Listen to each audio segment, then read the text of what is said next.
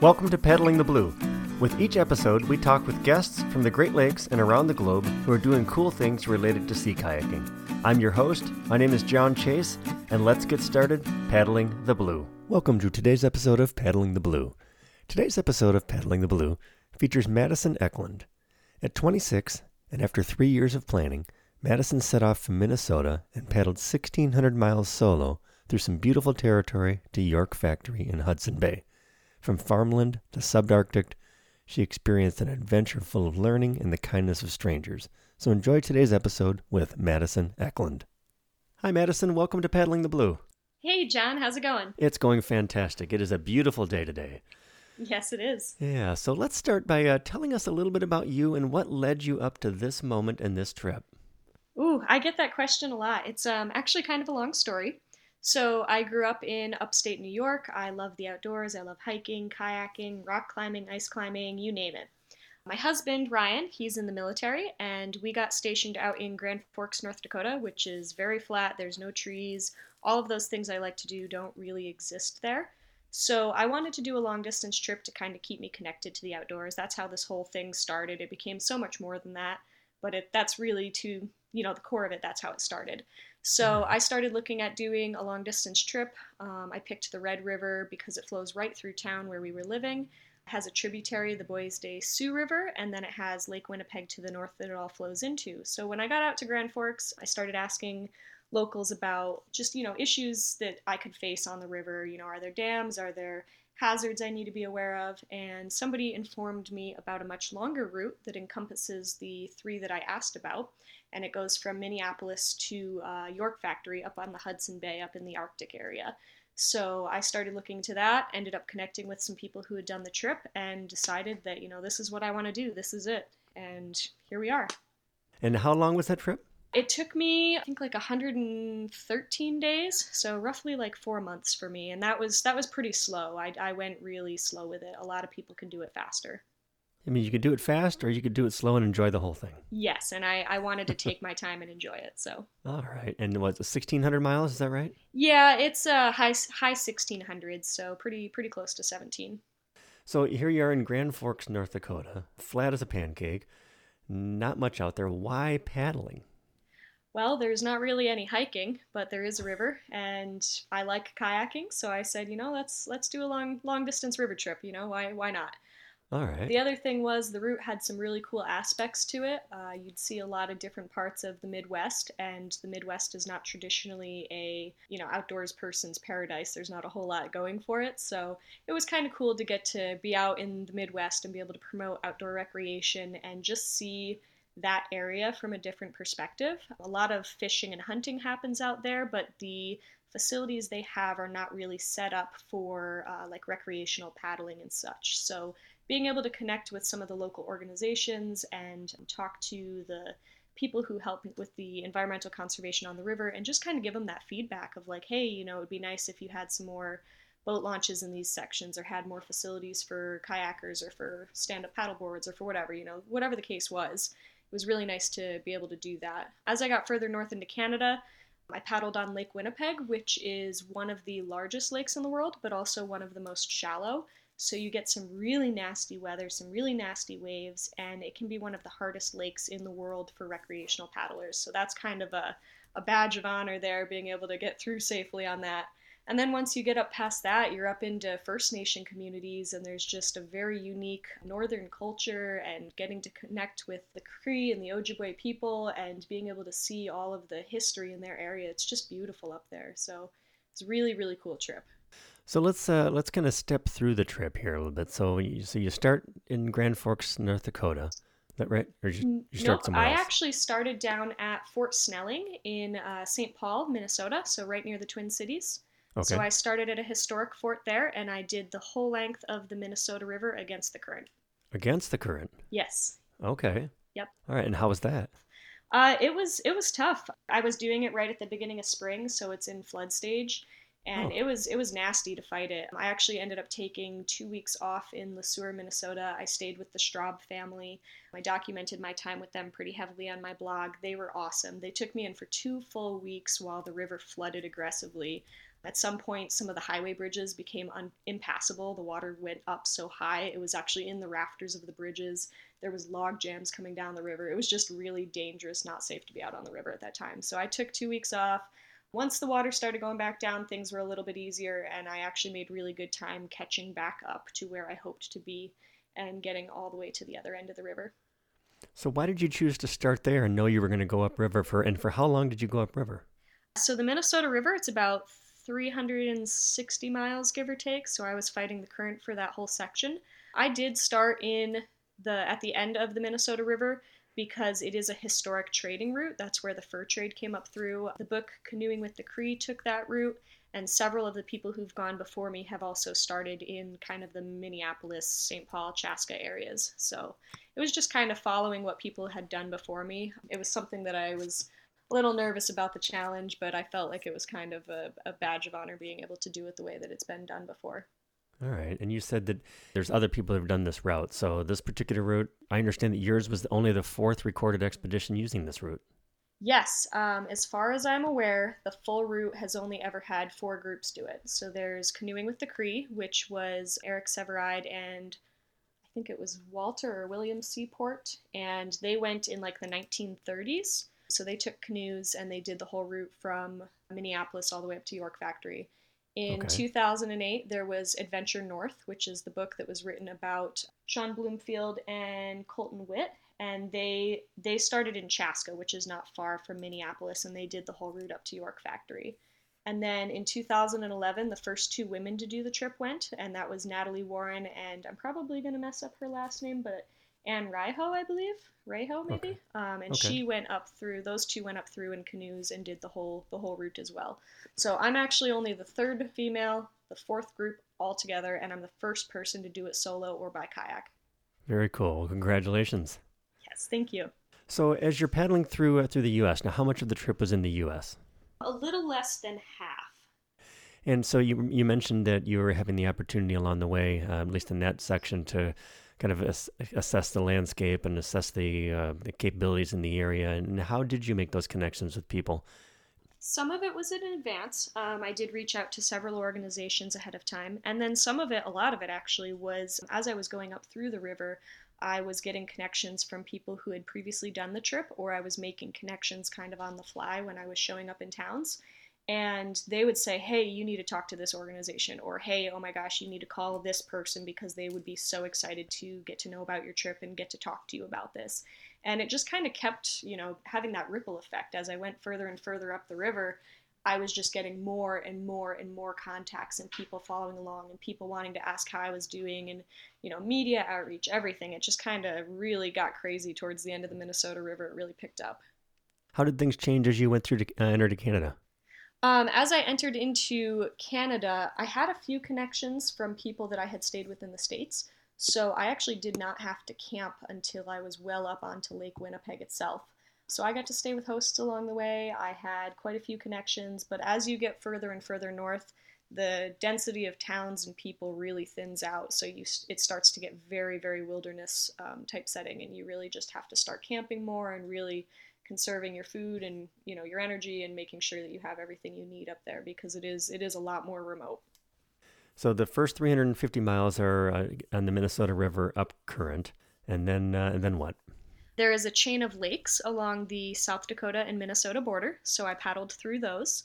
And then when I entered into, partway through those lakes, there is a continental divide. So you cross that, I think it's the Laurentian Divide, and you cross over that. There's a 1 mile portage through town. You enter into another small chain of lakes, and then you're in that downstream part of the system. So everything up until that point flows down to the Gulf through the Mississippi, and everything after that point goes north towards the Hudson Bay. So I get into that system, paddled a couple of lakes, and then I got into the Bois des Sioux River. And when I reached there, I actually had partnered with the state of North Dakota. Their Department of Environmental Quality partnered with me. I had reached out to them several years prior to the trip, and we did water quality testing through the North Dakota section of my trip. So on the Bois des Sioux River, they came out, we did a training, we took the first sample, and then as I entered into the Red River system, I just continued to take those samples and collaborate with them. So it was really exciting to be able to do that. I have never done a citizen science project like that before, and it was so much fun. Neat. Now, did you publish those results on your blog or anything? Not yet. We are actually waiting to get something that we can put out to the public. They have gotten results back. I have not seen anything yet, but we do have checks and balances that we had to take. We have to take blanks, we have to take duplicates. In theory, the blanks should have nothing in them, and the duplicates should basically match my first set that I took. And from my understanding, they came back as they should. The team told me I did a really good job. So I'm really excited to see what those results are. And when they have something ready to publish, it will be going up on my blog page for sure. Excellent. We'll make sure we get links to the blog, and we'll talk a little bit about that a little later, and make sure we get that in the show notes so folks can follow up on that as well. So you go through the chain of lakes, and then so tell us more. Yeah, so once I go through the Bois des Sioux and the Red Rivers, that takes me pretty much all the way up into Canada. The Red River goes along the North Dakota Minnesota border all the way up through to Canada. And then, you enter into Canada, the river takes you up through the city of Winnipeg. So I paddled right through downtown Winnipeg. And then you get onto Lake Winnipeg, and Lake Winnipeg kind of has a little bit of an hourglass shape. It has a south portion that they call the South Basin, and then it kind of bottlenecks where they have the Narrows, and then it goes back up into the really, really large North Basin. They have some pretty nasty weather. They have some nasty wind that causes this thing called wind tides, where the wind will shift the volume of the water to one end or the other, and the water rises up like it's a tide, even though it's an inland lake. Mm-hmm. And, just really, really, you're fighting the elements up there. And then you get on to, you're on the Nelson River for a little section, but what we end up doing, the Nelson River has a lot of hydroelectric dams. So it's actually not good for traveling recreationally. So we're only on it for a short little jaunt, and then we take a portage off into the Eckamamish River system. And then the Eckamamish takes us into the Hayes, and it goes all the way to the Hudson Bay. You mentioned Lake Winnipeg, and so if you can give us kind of an idea of the scale and size of the lake, and then maybe the depth of the lake on average. Yeah, so the average length of the lake is roughly around like 280 miles long, I believe, from end to end. It varies depending on who you ask where it ranks as far as the largest lake. Some people will tell you it's like the 6th or the 7th. Some people will tell you it's the 10th largest lake in the world. It's very shallow though. So it says here on Google, the mean depth is only 12 meters, so about 39 feet. And there's a pretty deep channel between the two basins. But other than that, like it's very, very, very shallow. It's only like 30, 40 feet deep. So You end up getting these really tall waves, but they're super, super close together. And that causes it to be extremely dangerous for boaters of any type, and especially for recreational boaters. If you're in like a kayak or a canoe or something, it's extremely dangerous. As you're going through Lake Winnipeg, what did you experience there? So my first day on Lake Winnipeg was only a half day, and it was pretty mild weather. I had a good time. I got up to Winnipeg Beach, and a host picked me up, and I stayed with that host for pretty much the whole South Basin almost. And the second day, I had planned to take a down day. They were having a really nasty thunderstorm that was coming in. I saw it on the weather, and everybody was warning me, do not be out on that lake in that weather. Do not be out there. So I had spoken with my host, and I said, hey, I think I'm going to take a down day. I can do like a resupply and work on some social media posts, getting those scheduled. The weather looks really nasty. They took a look at the weather report, and they were like, oh, yeah, you need to stay here. So I stayed at their little cabin, which is a lakefront cabin. We were right down on the lake, and the waves were just crashing onto their beach and their shorefront, and it was just so violent.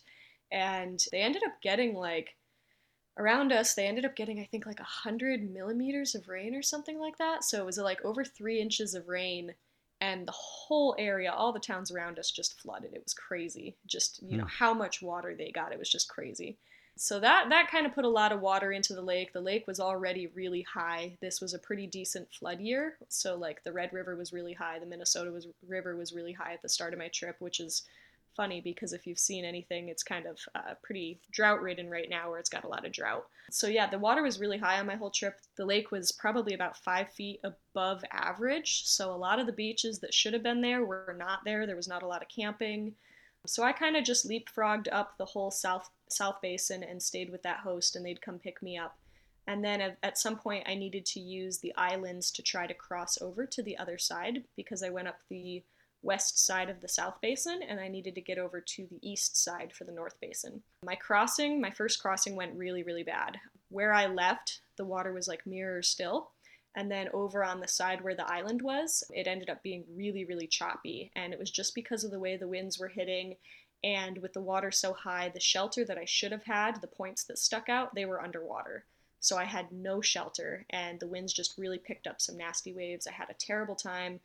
Thought I was going to capsize my boat. Couldn't even call for help because if there was help, like they would not have been able to get to me safely. So that was kind of a scary moment. I had a bit of a reckoning with the lake. Thankfully, I got through it unscathed. I got around the end of the island and tucked in on the sheltered side and was able to work my way back up. The next morning, I was supposed to do a crossing between two islands, and there's a really terrible current that goes up through. And it was just between that and the conditions and the weather, it was just too much. So I decided to play it safe, and I went to the north end of this island and got a person to shuttle me to the other side of the lake because I was just worried for my safety. So Okay. they shuttled me over there, and then from there, I just traveled the east side up. When I got up into the North Basin, I connected with the Vagabond Voyagers. They were a group of 6 canoers that did a similar trip to mine this year. And we connected and actually paddled the rest of the North Basin together. So there was a lot of days where we got wind locked. Around noon every day, the winds really start to pick up, especially on the North Basin, and it's just too much of a wind to fight against. So there was days where a lot of the days we paddled together, we were actually up and on the water between 3 and 5 a.m. So that by the time we stopped for lunch around noon, we already had pretty much a full day of paddling in. And then if we got stuck, it wasn't the end of the world.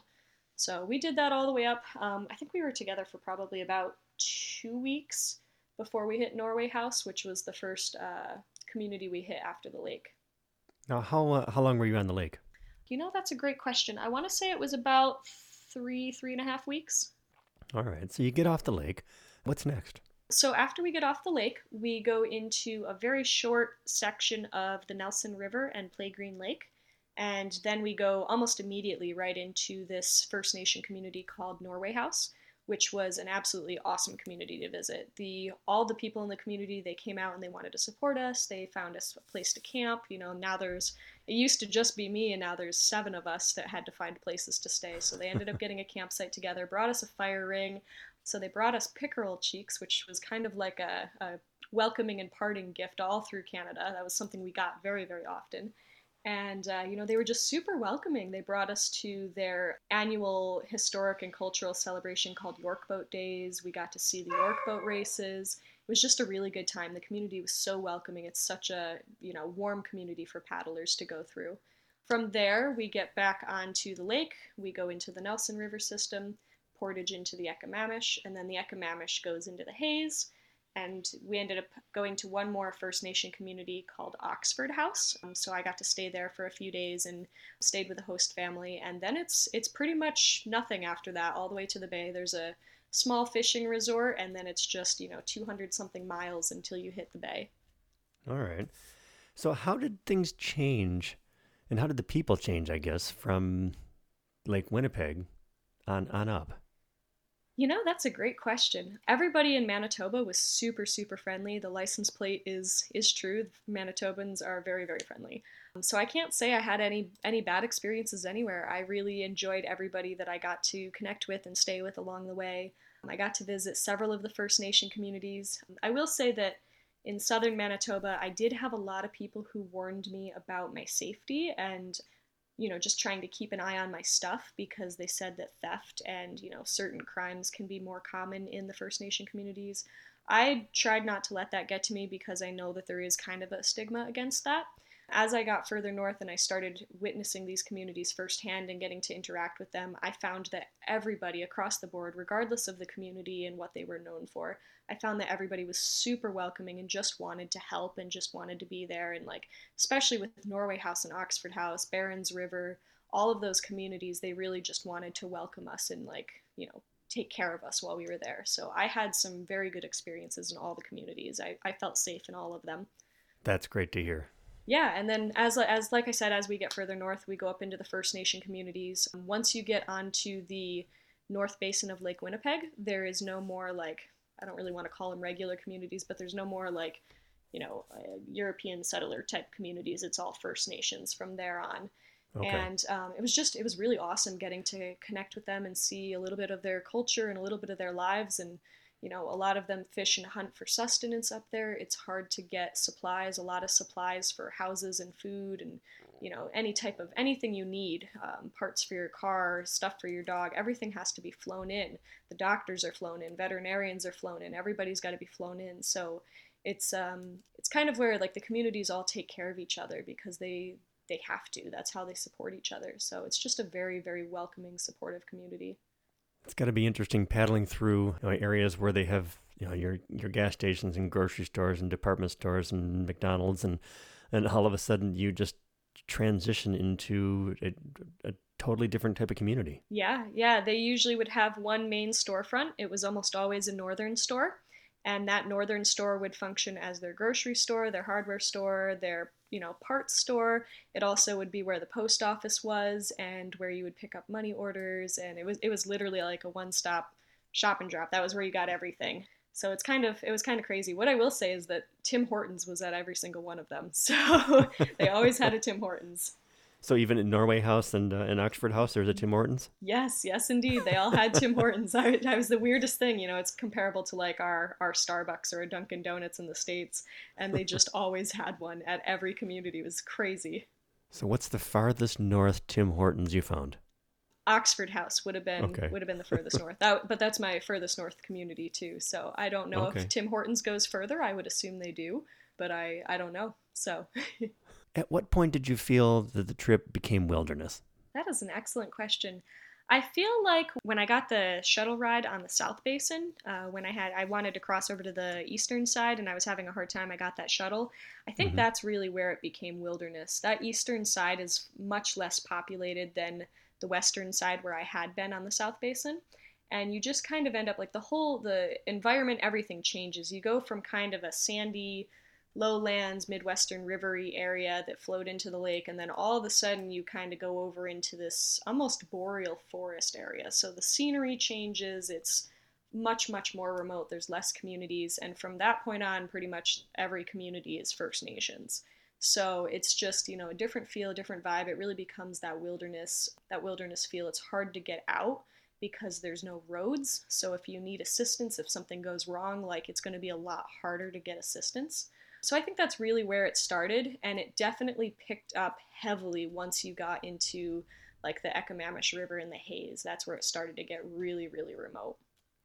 So you pass Oxford House, which was your last basically outpost, right? Yep, that was my last community. How did the trip change from there for you? So I paddled, when I left Oxford House, I paddled one full day to North Star Resort, which is a fishing resort. It's completely remote. It's a fly-in resort only. I stayed there for a night, and that was actually my last contact with people for the entire trip. And I want to say that was around August, something in the teens. So I still had about 10 days or so left of my trip where I was going to be fully remote, not seeing a soul on the river. So it was kind of overwhelming being that remote and knowing that like Oxford House was my last way out. That was, if I wanted to bail on the trip, that was where the last airport was. There's no roads there, so I'd have to take a plane out. And after that, I'm on my own. Either I'm getting to York Factory or Coast Guard's got to come in and look for me. It's one or the other. So you did not see another person for 10 days from that point? No, after I left the Knee Lake Resort there, the North Star Resort, I did not see another person. So how did the trip change for you from there? Once I left Knee Lake Resort, it became very, very remote. I did not see any more people. There was no more communities. So it was very peaceful. There was a lot of solitude. It's just you and nature at that point. One of the things I did struggle with, though, is that it's very lonely. I had struggled with loneliness quite a bit on this trip. It wasn't really my intention to do it solo. It just kind of happened that way. So I had been fighting loneliness when I was in the Dakotas back in the States, and then it was all right on the lake because I had been around a lot of communities, and then I had the Vagabond Voyagers to travel with on the North Basin. But once I got into the Eckamamish and the Hayes River system, the loneliness started to kind of creep back in, and it was something I had to kind of work with. So I did listen to a lot of music and podcasts and just tried to have noise to kind of keep me company. But yeah, it was very remote, but it was a very peaceful, beautiful wilderness. It is just so gorgeous up there. Did you find that those things helped with the loneliness? Sometimes they did, sometimes they didn't. It also helped. The Hayes River has 45 sets of rapids from end to end, so there was also stuff to kind of break up the day, and it wasn't as monotonous as the Red River in the States could be. So that kind of helped too. That you're kind of in your head and you're feeling lonely, and then all of a sudden you have a portage, and you're focused on getting your boat across and your gear across to the other side. So that happened quite a bit throughout the haze. So that did help a little bit. I think the loneliness was definitely the worst when I was down in the Dakotas. So, was there any time that you thought about quitting? There was probably a few times, but none that I fully took to heart and none that I acted on. I was kind of nervous when I left Norway House, knowing that we were going to be going alone from that point on. The Voyagers wanted to do their trip a little bit slower, and I had a deadline to meet, so we decided to split ways there. Just knowing that I was going to be solo and not having a ton of experience with rapids, I was pretty nervous about it. I did consider quitting just for safety reasons, but I'm stubborn as all get out, so I was like, I need to finish this. I set out to do this, and this is supposed to be the fun part of the trip, so I just kind of pushed through and did it. So, why did you choose to go solo? I didn't really choose. It just kind of happened that way. I had looked to have a friend come with me. I had a couple people who were interested, but all of them either ended up having some sort of life change that they wouldn't allow them to commit, or they just couldn't dedicate 4 months of their summer, or even like a month of their summer, just a section of it. They couldn't even devote that to doing a trip like this. So it just became like a lack of availability of friends who wanted to do this. So I've done a lot of solo hikes and solo backpacking before, so I said there's no reason why I can't do it solo with a kayak. I know how to navigate, I know first aid, I know about safety situations and things I need to be aware of. I feel very comfortable with all of that, so I don't want to let the solo aspect stop me from doing something that I wanted to do. So I went, and like I said, it was a struggle. It was lonely at times, but I'm glad I did it. I'm glad I went out and had this adventure. What was the landscape like on the Hayes River? And you mentioned the 45 sets of rapids and no people. Just gonna set the stage for that. Yeah, so the Hayes River is absolutely beautiful. You start kind of in this upland, woodsy, boreal forest area, and then you're working your way down to the lower Hayes River system, which has these very tall, sandy cliffs, these massive bluffs, and you're paddling basically through these bluffs all the way to the coast. So it goes from, like I said, boreal forest to almost open tundra in some parts of it. It starts to become sparsely forested, the trees are starting to taper out, and you're really going up into Arctic tundra. The last 60 miles of my trip actually is inside of polar bear territory, so that's another concern I had to kind of handle and make sure I was being safe for. So you are getting up into that Arctic biome. What kind of wildlife experiences did you have up there? Not as many as I thought I was going to. Most of my wildlife experiences were prior to getting on the Ecomamish and the Hayes. I had seen moose on the lake. I had had a black bear on the Nelson River shortly after leaving Norway House. I saw tons of deer and coyotes in the States, fox, songbirds, bald eagles almost every single day of my whole trip. So there was a lot of wildlife, but once I got up north, it was pretty quiet. I saw some geese and ducks. I did not end up seeing any polar bears or wolves or caribou, nothing like that up on the Hayes or the Ecomamish. So a little bit bummed out I missed out on that, but it's also a safety thing. I'm kind of glad I didn't see a polar bear while I was in my boat alone. It's kind of a double-edged sword, I suppose. Yes, yeah. Did you see any evidence of human impact as you got higher north? Surprisingly, I didn't. There was parts of like the Ecomamish River where I would find like little bits of trash here and there, but it was a lot less than I was expecting. I did joke with friends, you had to look for the beer cans or the oil canisters, the camp fuel canisters. They would put those on the trees to mark portages. So it was kind of like a blessing and a curse. It's like, oh, there's garbage, but it's like, oh, hey, actually, that's a portage. That's important. I'm glad that's marked. And like the cans, the reason why they use cans or aluminum fuel containers is because they catch the sunlight, so they kind of glint when you're at a distance, so you know where you're going, and you're able to kind of go straight for the portage. So that was really helpful, being able to have those there. So I won't fault them for that. But, there really wasn't a lot of trash. There wasn't a lot of stuff to worry about on the river. I had been cleaning up some of the trash here and there at boat launches in the States and in parts of like Lake Winnipeg area. But once I got further north, there really wasn't a lot. It was a lot less influences of people. Every now and again, they would have like hunters or trappers cabins, which are these tiny little like plywood houses. It's basically a one-room cabin that they would put up, and they're used as kind of an outpost for the First Nation community members to be able to go out and go hunting out of them or go fishing out of them. Some of them were really nice. Some of them were in very rough condition. Most of them had some form of a garbage pit because they just don't have anywhere to take it. They'll have like a burn pit or a garbage pit where they leave some of the cans and stuff that they bring up. Some owners are much better about keeping it clean than others. Others, some of them are really really bad. So it just depends on the cabin. But those were few and far between, especially once I got onto the Haze. The Haze, they're very very thinned out. There's not a lot of cabins left up through there. So it was kind of wild when I got down towards the lower section of the Haze after the rapids and everything was done with. There was only 2 cabins. I found one at the confluence of the Fox River and the Haze, and one at the confluence of the Gods River and the Haze. And I hadn't seen people for days. I hadn't even seen signs of people. No garbage, no nothing. The only thing I had seen was jet planes overhead. That was it. And just all of a sudden coming around a corner and being like, oh my gosh, there's a cabin right there. It's kind of surreal at times. So. You mentioned skills earlier. What process did you go through to develop your skills to be prepared for this trip? I have been a kayaker for about 20 years of my life. I know I'm young, but I've kayaked since I was really little. So I felt very comfortable in a boat. I'm pretty confident in it. I've worked on being able to roll a kayak. I'm not quite there, but I think I'm close. A lot of the stuff I've done has been self-taught. So as far as kayaking goes, there was some concerns I had with the whitewater and the rapids. I did reach out and try to get a whitewater course, and I think overall I would have felt more comfortable with the trip had I had a whitewater course. But what ended up happening is obviously 2020, we had the pandemic, the course got canceled. 2021, I reached out and tried to do it again, and they ended up relocating the course to, I think, southern Wisconsin. So instead of it being a 5-hour drive each way into Minnesota, it was going to be like 9 and 14 hours each way. And at the time, I was working nights, so I would need a day to switch to day schedule and then be able to go and drive for a full day and then do the course and then come back and switch back to nights. It just didn't end up happening. It didn't work with my schedule.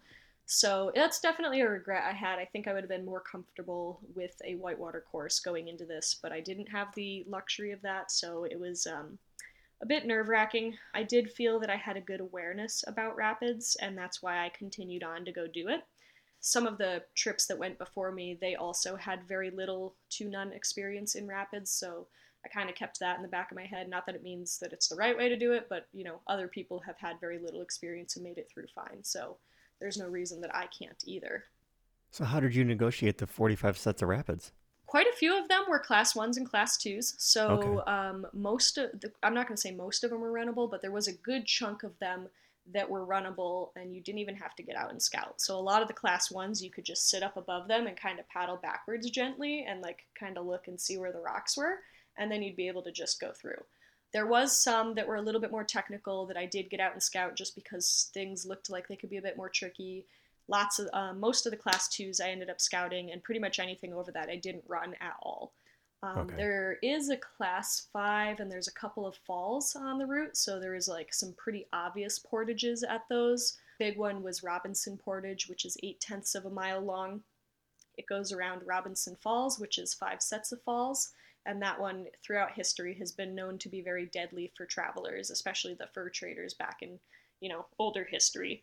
So there's a couple other falls. Leaving Oxford House, there's Trout Falls, which everybody was warning me while I was in Oxford House. Oh, watch out for Trout Falls. That one's a doozy. You're not going to want to go over that one. So thankfully there was really good portages. Everything was marked. When I was close to these First Nation communities, many of the big ones also had these things called skids, which are these pine trees that they've felled, and they've tied them together into almost a ladder shape.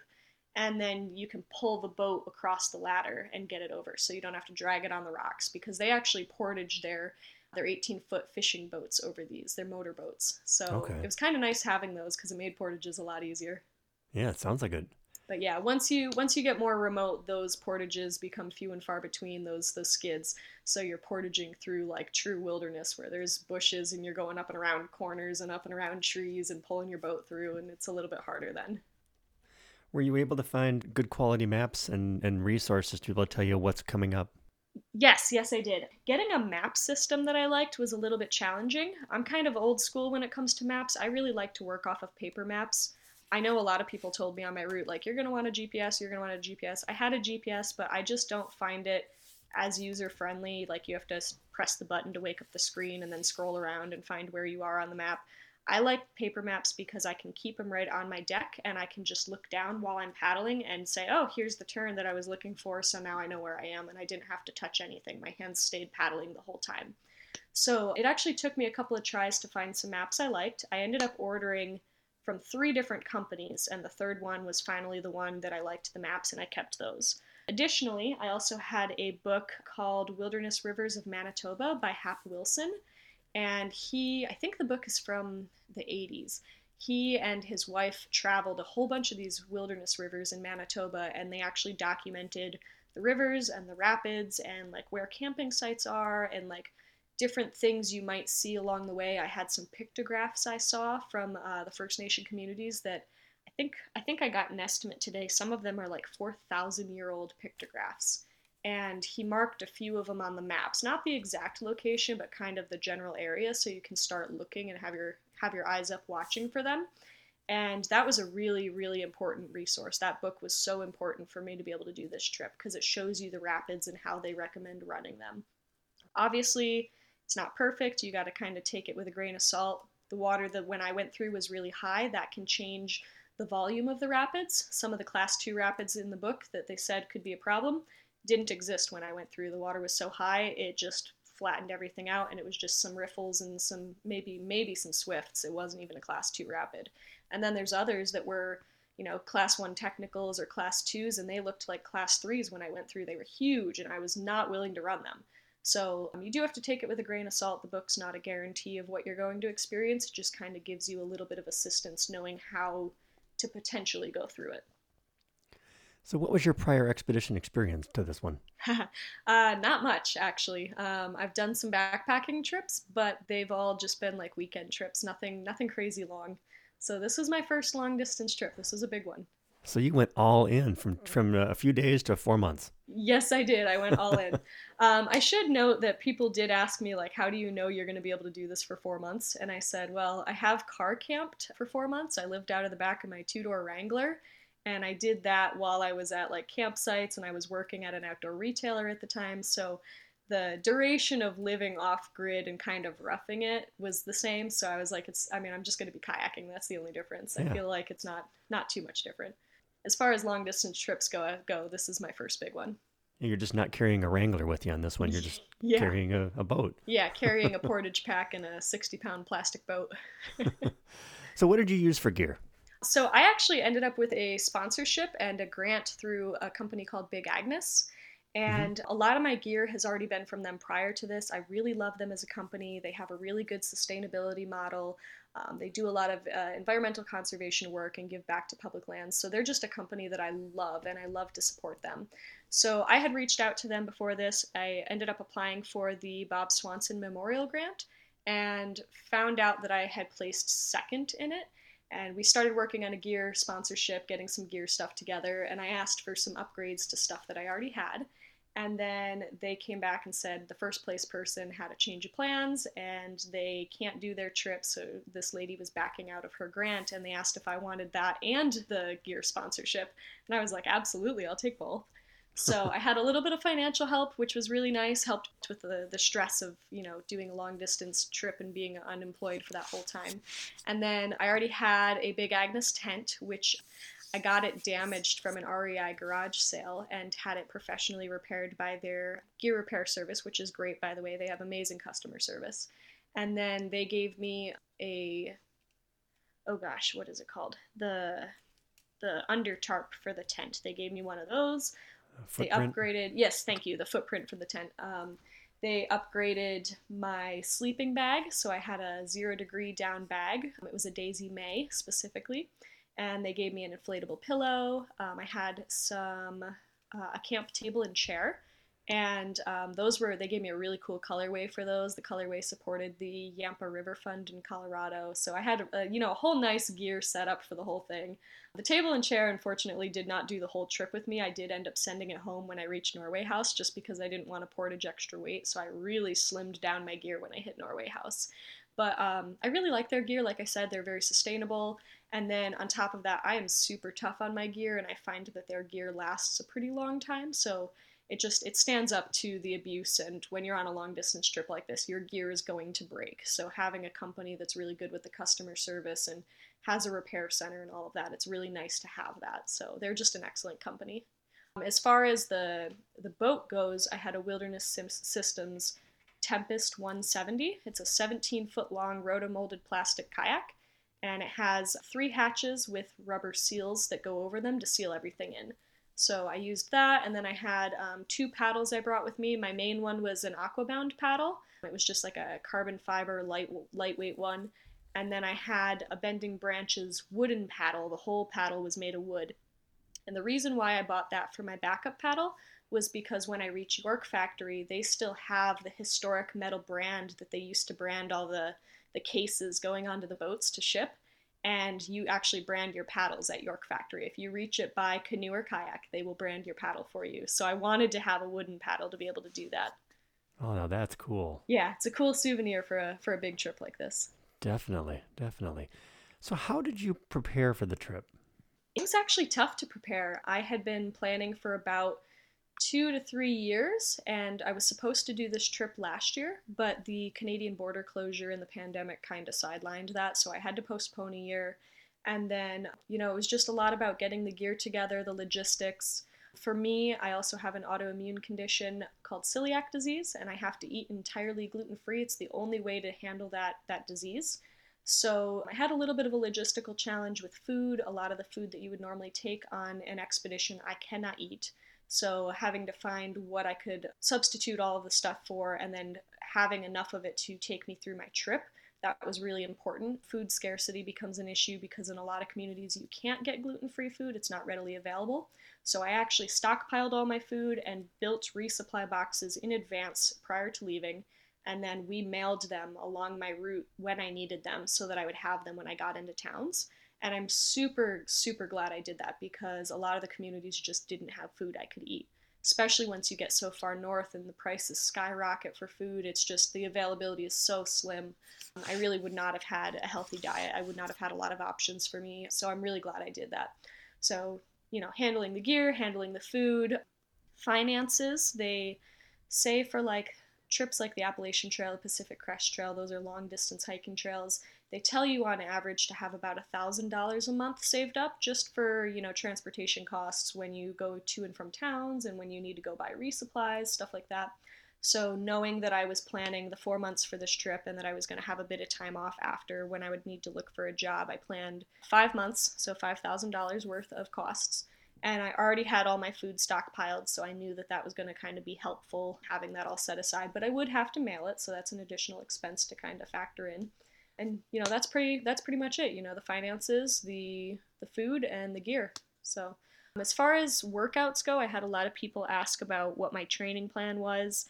I worked nights leading up to this trip. I worked for the post office, and I worked as a mail handler. So we were actually the ones who bring in the trucks, unload the trucks, throw 70-pound bags of mail into the machines, then take the 70-pound bags of mail at the other end and put them where they need to go. So I was lifting heavy weight all night long for 18 months leading up to the trip. So I really didn't have a workout plan. I didn't have time to go to the gym. Working nights, I never saw the sun up, so I wasn't up during business hours. I couldn't really go to the gym. And honestly, there is really no way to prepare for a long distance trip like this physically, because regardless of what you do at the gym for 2, 3, 4 hours, you're still going to hurt when you get out there. You're still going to be sore. There's still going to be muscles that you're not used to working, and it's still going to suck. So a lot of times with these long distance trips, they say that your training for it is the first 2 weeks you're on the trail. So, I was sore, and it's something you got to work through at the beginning. And when I took those 2 weeks off in Le Sueur for the flooding, when I got back on river, I was sore again, and it's just something you got to mentally fight through. But it's not as bad as you'd think it would be. A lot of people think it's, this grueling, crazy trip, and it is in the long scheme of things, but In the short of it, it's just like a weekend trip and then another weekend trip and then another weekend trip. You just keep tagging on another weekend trip. And you're stopping at towns every handful of days. So you do kind of have that to break it up and put a pause on it at times. So it's really not as crazy. There's some days where you're only doing a handful of miles and some days where you're doing long days, you know?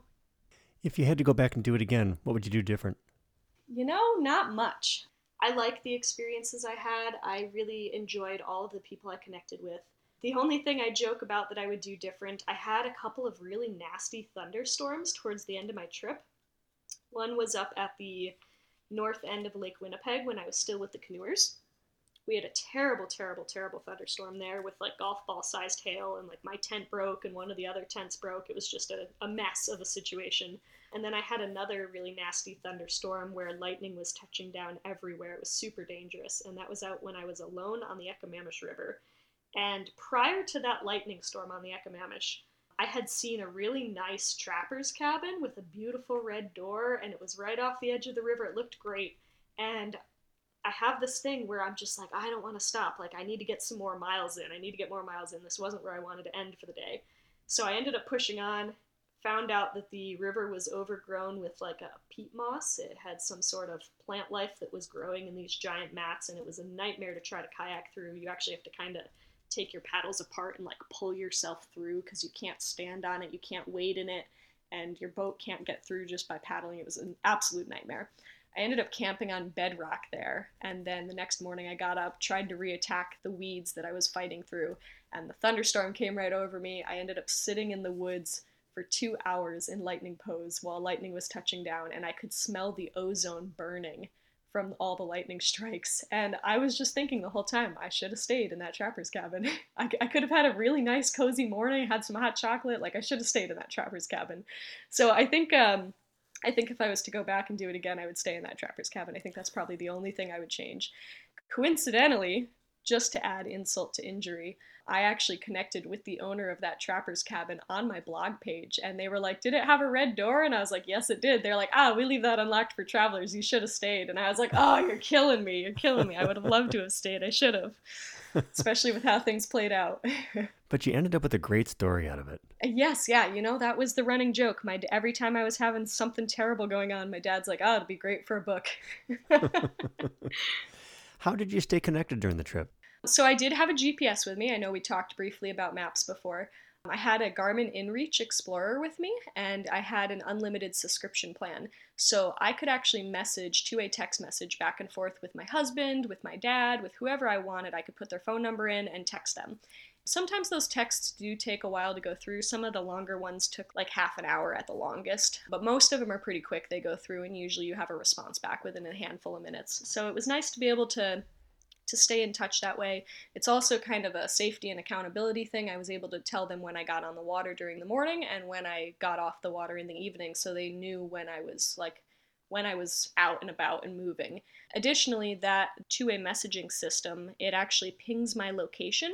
I have it set so that every time I send a text message, it sends my coordinates, and they can click the link on their text message and see within I think it's 3 to 10 feet where I was. So they knew pretty much at all times, oh yeah, she's right here. So that was a really awesome device to have, and for expeditions like this, it is worth its weight in gold. I know it's an expensive piece of equipment, but it is so worth its weight in gold. It also has an SOS beacon, so if anything were to go tragically wrong and I needed search and rescue support to get me out, there is an emergency SOS beacon on that. I can press it, it calls the Garmin call center, and they bring in the respective rescue people, whoever it is, whether it's the sheriffs or the Coast Guard or whoever. So you get to the end, York Factory. It's in sight. You can see it from here. Tell us that moment. That was a big day for me. I had stopped a little bit short of where I wanted to be the night before. So that was actually a 65-mile day. And thankfully, the river's pretty big at that point, so you've got a lot of current pushing you towards the bay. So I paddled. I had a very early morning, and I just started paddling, and I got in about sunset. And this whole time, I thought I was going to cry. I thought I was like, I'm going to be so emotional getting there. I'm going to be like a train wreck. I'm going to be like a snotty mess crying. And I got in, and I was just so with the sunset setting, I was like, it's go time. I got to get up there. I got to let them know that I'm here. I got to, get my gear up. I need to get my tent set up. I need to figure out where I'm staying tonight. So I just kind of hurried up the stairs. It's there's really tall bluffs there, so they have like a dock and a stair system. So I pop up at the top of this dock and the stairs, and there's a big sign saying if you see polar bears, leave the area immediately. And all of a sudden I realized I left my bear spray in the boat. So that was a little nerve-wracking, but thankfully as I started heading towards the York Factory Depot and the compound where the seasonal staff members live, they actually saw me, so they got out, came on their four-wheelers and came down, and they're all armed, they have rifles with them. So they came down, they helped me unload my boat, helped me get my boat up to the top, and then we actually brought all my gear to the staff cabin, and I actually stayed with them. They have a couple of extra rooms, and it's getting towards the end of the season, so it was there's not a lot of people there left. So I actually got to stay in like a nice cabin for the night, got a shower, got a fresh meal, like everything was great. So it was I didn't end up crying like I thought I was going to, but it was kind of overwhelming the whole time that I did this trip. It was just very surreal. Like I'd been planning for 3 years, and all of a sudden I'm on this adventure that I've been planning. And then, oh my gosh, I finished the Minnesota River and made it over the Continental Divide. And oh, now I'm in Grand Forks, back in the town I'm living in, and now I'm in Canada. And then when I got to Norway House, that's where it really started to feel surreal. I had always thought of Norway House as like such a far off distance place, and I just never imagined myself actually being there. And then all of a sudden I was there, and it was hard to process. So, and it just kind of continued that way and just became more and more significant as I got further on, like I'm actually here. So aside from that moment of arriving in York Factory, what was the moment of most joy on the trip? Oh, that is an excellent question. I would have to say probably when I was up north on the Hayes River, there was a couple of really awesome campsites I had, or like I stayed at a cabin just before going to Oxford Lake, to Oxford House, and there was a cabin on, I think it's pronounced Opi-Minagoka Lake, and that one's in a little bit, another day before Oxford House, and there was just some awesome camping in there. I had awesome sunsets, amazingly beautiful sunrises. I woke up one of the days and I had really dense fog, and like the sun started filtering through the fog. It was just beautiful, and I could have stayed there for weeks. You could have just left me with food and I would have been happy. Like that's all I need in the world right there. So that was probably the happiest moments on the trip, but it was all really cool. It's hard to pick. That's just a really awesome section there. It sounds like an amazing adventure all around. Yes, it was. So now that you've done this trip, you can't just stop. What's next? I don't plan on stopping. I've had a lot of people ask what's next. For now, I do have to save back up before I can do a big trip. These kind of big trips, they do take a lot out of your finances. But I do have some little trips planned in the immediate future. I actually am working on doing the Trans Catalina Trail in Southern California. I'm hoping to do that in early December with some of my cousins. And then we actually scored some permits for the Lost Coast Trail up in Northern California. And that's a really awesome part of California wilderness that has been completely untouched by a lot of people. Like they were going to put a highway system in, and it's on such an active fault up there, and it's such beautiful coastline. They ended up having to move the highway inland, and that whole area is just wilderness that's protected. So it actually walks along the coast and up in the bluffs, and it's really, really beautiful volcanic beaches with black sand, black stones. So I'm super excited about those. Long term, I do still plan on doing like the Appalachian Trail, the Pacific Crest Trail. I have some long distance trails in Ireland I'd hope to go do. One of my friends is trying to get me into bike packing. He wants to bike pack the Great Divide and go to Norway and Iceland for bike packing. And I have another friend who wants me to kayak the Missouri River in the States, which is actually the United States' longest river. So there's some cool trips coming ahead. Excellent. Well, I wish you the best on all those trips in the future, and may you find fantastic maps. Yes, thank you. I'm a fellow, I'll call it a map nerd. Yes, yeah. GPS is okay, and it helps do all the location and all that, but there's just something about having a map, being able to unfold that, and be able to see the context and just dream about where you are and where you could be. Absolutely. So how can listeners reach you if they've got additional questions and they want to learn more? Yeah, so I actually have a couple forms of ways that they could reach me. I have a website, www.expeditionalpine.com. And then I also have corresponding Facebook and Instagram. Facebook is under Expedition Alpine. My handle on Instagram is expedition_alpine. I do have a YouTube account, but I don't have much on there right now. I'm hoping to get some more stuff on in the future. Facebook is really my main way of updating people, and then probably Instagram as a secondary.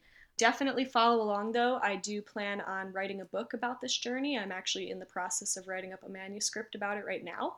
So that hopefully will be coming within a year or 18 months or so, and that'll get posted right on my Facebook and Instagram so people can see it. Excellent. You'll have to keep me updated on that as well, and we'll share that out to listeners as well. Yeah, absolutely.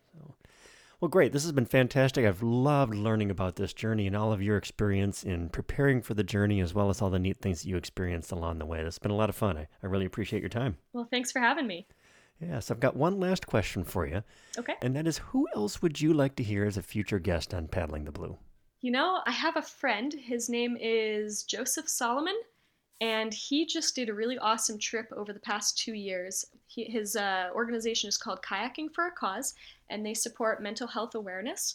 So 2 years ago, he was doing the Mississippi River end to end, and he actually, right at the very end, he got his trip ended because of a hurricane that came through. So this year, he wanted to finish it, but he didn't just want to do that little section. So he did, I believe, the Ohio River into the Mississippi River and down through. And he just finished not too long ago.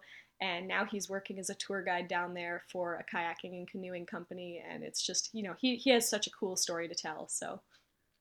Well, great. And yours was a very cool story, and any friend of yours, I bet, would have a cool story as well. So I will look forward to connecting with you offline. We'll get Joe's information and connect with him as well. Absolutely. Thanks. Madison, thank you very much. I appreciate your story. Thanks for having me. If you want to be a stronger and more efficient paddler, Power to the Paddle is packed with fitness guidance and complete descriptions, along with photos of more than 50 exercises to improve your abilities and enjoy your time on the water. The concept and exercises in this book have helped me become a better paddler, and they can make a difference for you too. The exercises in the book can help you reduce tension in your shoulders and low back, use the power of your torso to create leverage and use less energy with each stroke, use force generated from your lower body to make your paddling strokes more efficient, have the endurance to handle long days in the boat, drive through the toughest waves or whitewater, protect your body against common paddling injuries, and while you're at it, you might even lose a few pounds, and who wouldn't mind that? So visit paddlingexercises.com to get the book and companion DVD. What an adventure of a lifetime, and she's just getting started. And she sure went big for her first expedition, too.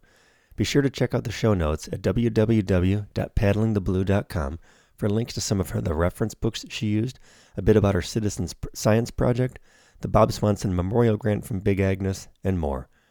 Our next guest is Steve Ramsey, and Steve is referred to us by Cyril Deramo, and he's going to join us to share his experience competing in the Yukon River Quest.